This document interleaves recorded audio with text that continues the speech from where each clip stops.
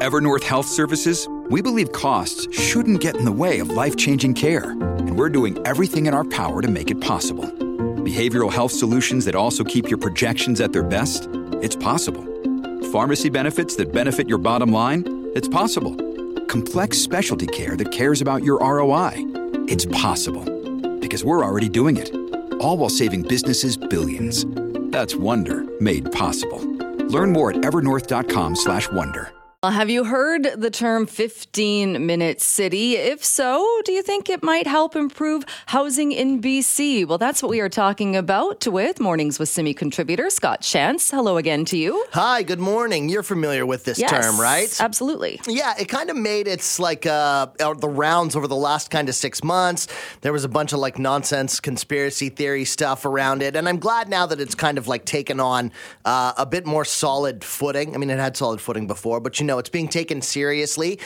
Two councillors in New Westminster, Nadine Nakagawa and Tasha Henderson, have put forward a motion asking the city to endorse the concept of becoming a 15-minute city and create a plan to implement it by 2030. I think this is awesome, but it's not just politicians who are supporting the idea. Christopher Alexander, he's the president of RE/MAX Canada, and he has spoken out recently about the need for out-of-the-box ideas to our housing problem, and he actually addresses how 15-minute cities could be a solution. I talked to him and I asked him, just to even start the conversation, for those who might not be familiar, what is a 15-minute city? The simplest way to explain it is a city or town, municipality, whatever you want to call it, that has everything you would possibly need within 15 minutes of walking or biking. So grocery stores, hospitals, public transit, entertainment, restaurants, schools, parks. So basically anything that you would want or need as a person living, having access to it in close proximity to where you actually sleep at night. Okay, obviously everybody is interested in. So how could this model affect that?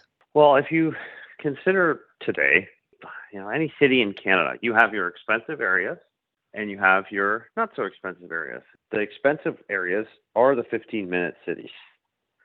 And they are typically the places that have access to everything in really close proximity. And that's why so many people want to live there. And that's why property values in those neighborhoods are so expensive. If you try to take a 30,000-foot view of how you could incorporate some mid-level housing, some subsidized housing, all in one place, it could potentially create a lot more diverse neighborhoods. And I'm thinking of real life examples.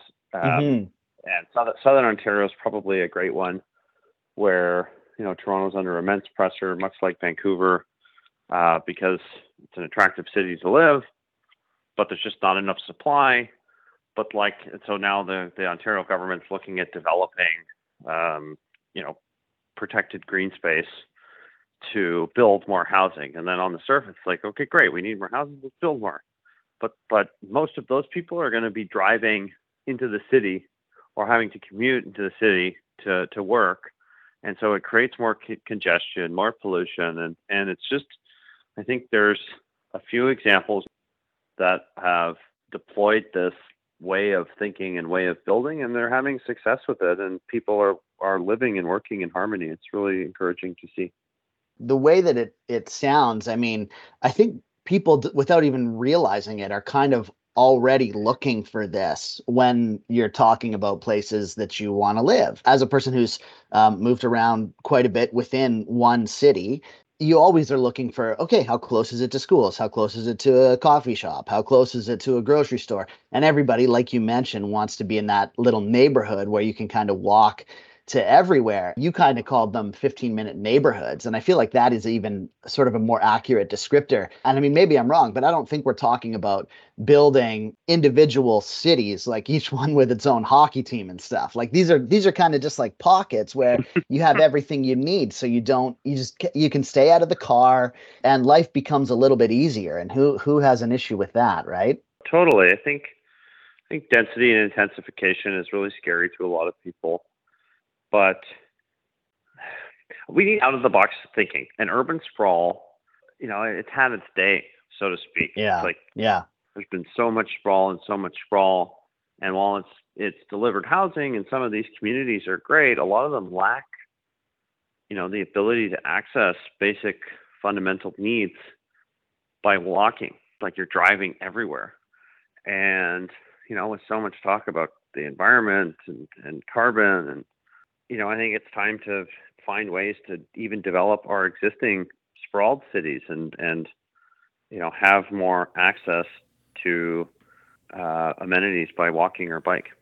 Okay, well, it's definitely something that we're going to keep watching closely, and I really appreciate your time. It's Christopher Alexander. He's the president of RE/MAX Canada, talking about 15-minute cities. Thanks so much. Thanks, Scott. Great talking to you. So what do you think, Jill? 15-minute city. Could you live in one? I think I kind of already do. When we're talking about the neighborhoods, I mean, I have a car. I'm not going to give that up. But listening to him, I can pretty much get around to wherever I need to get to. Yeah, and I think that's kind of the thing. It's like, I think that's where everybody kind of wants to live. And I don't, we already have these kind of pockets. I think of like Olympic Village in Vancouver, there's sort of everything you need kind of there. Walking distance, there's great community vibe, all sorts of stuff. But if you want to venture out, like, absolutely, I'm a car person. I definitely don't want to give up my car. But who doesn't want to live like this? It just seems so great and so convenient. Although, when hearing about it, there are people too that don't like super density, don't like noise. We talked about the noise with being in cities. I mean, there are people that will look at this and say, absolutely not, and look at it as kind of government pressure. How dare you tell me I need to live in this 15-minute city? I want to live on a bigger lot where I can have a fire in my backyard if I want. And that's, so I do get, it's not for everybody, for sure. But where it works, I think it works quite well. Yeah, and I think the main point is that we just need multiple solutions to the housing crisis thing. And if you want to have a farm, have a farm. But I also love the idea of like increased densification. High school dorm living was kind of fun. Or college gross. Dorm living, kind of fun. All right. We'll agree to disagree on that one. Sure. All right. Thanks, Scott. Sure.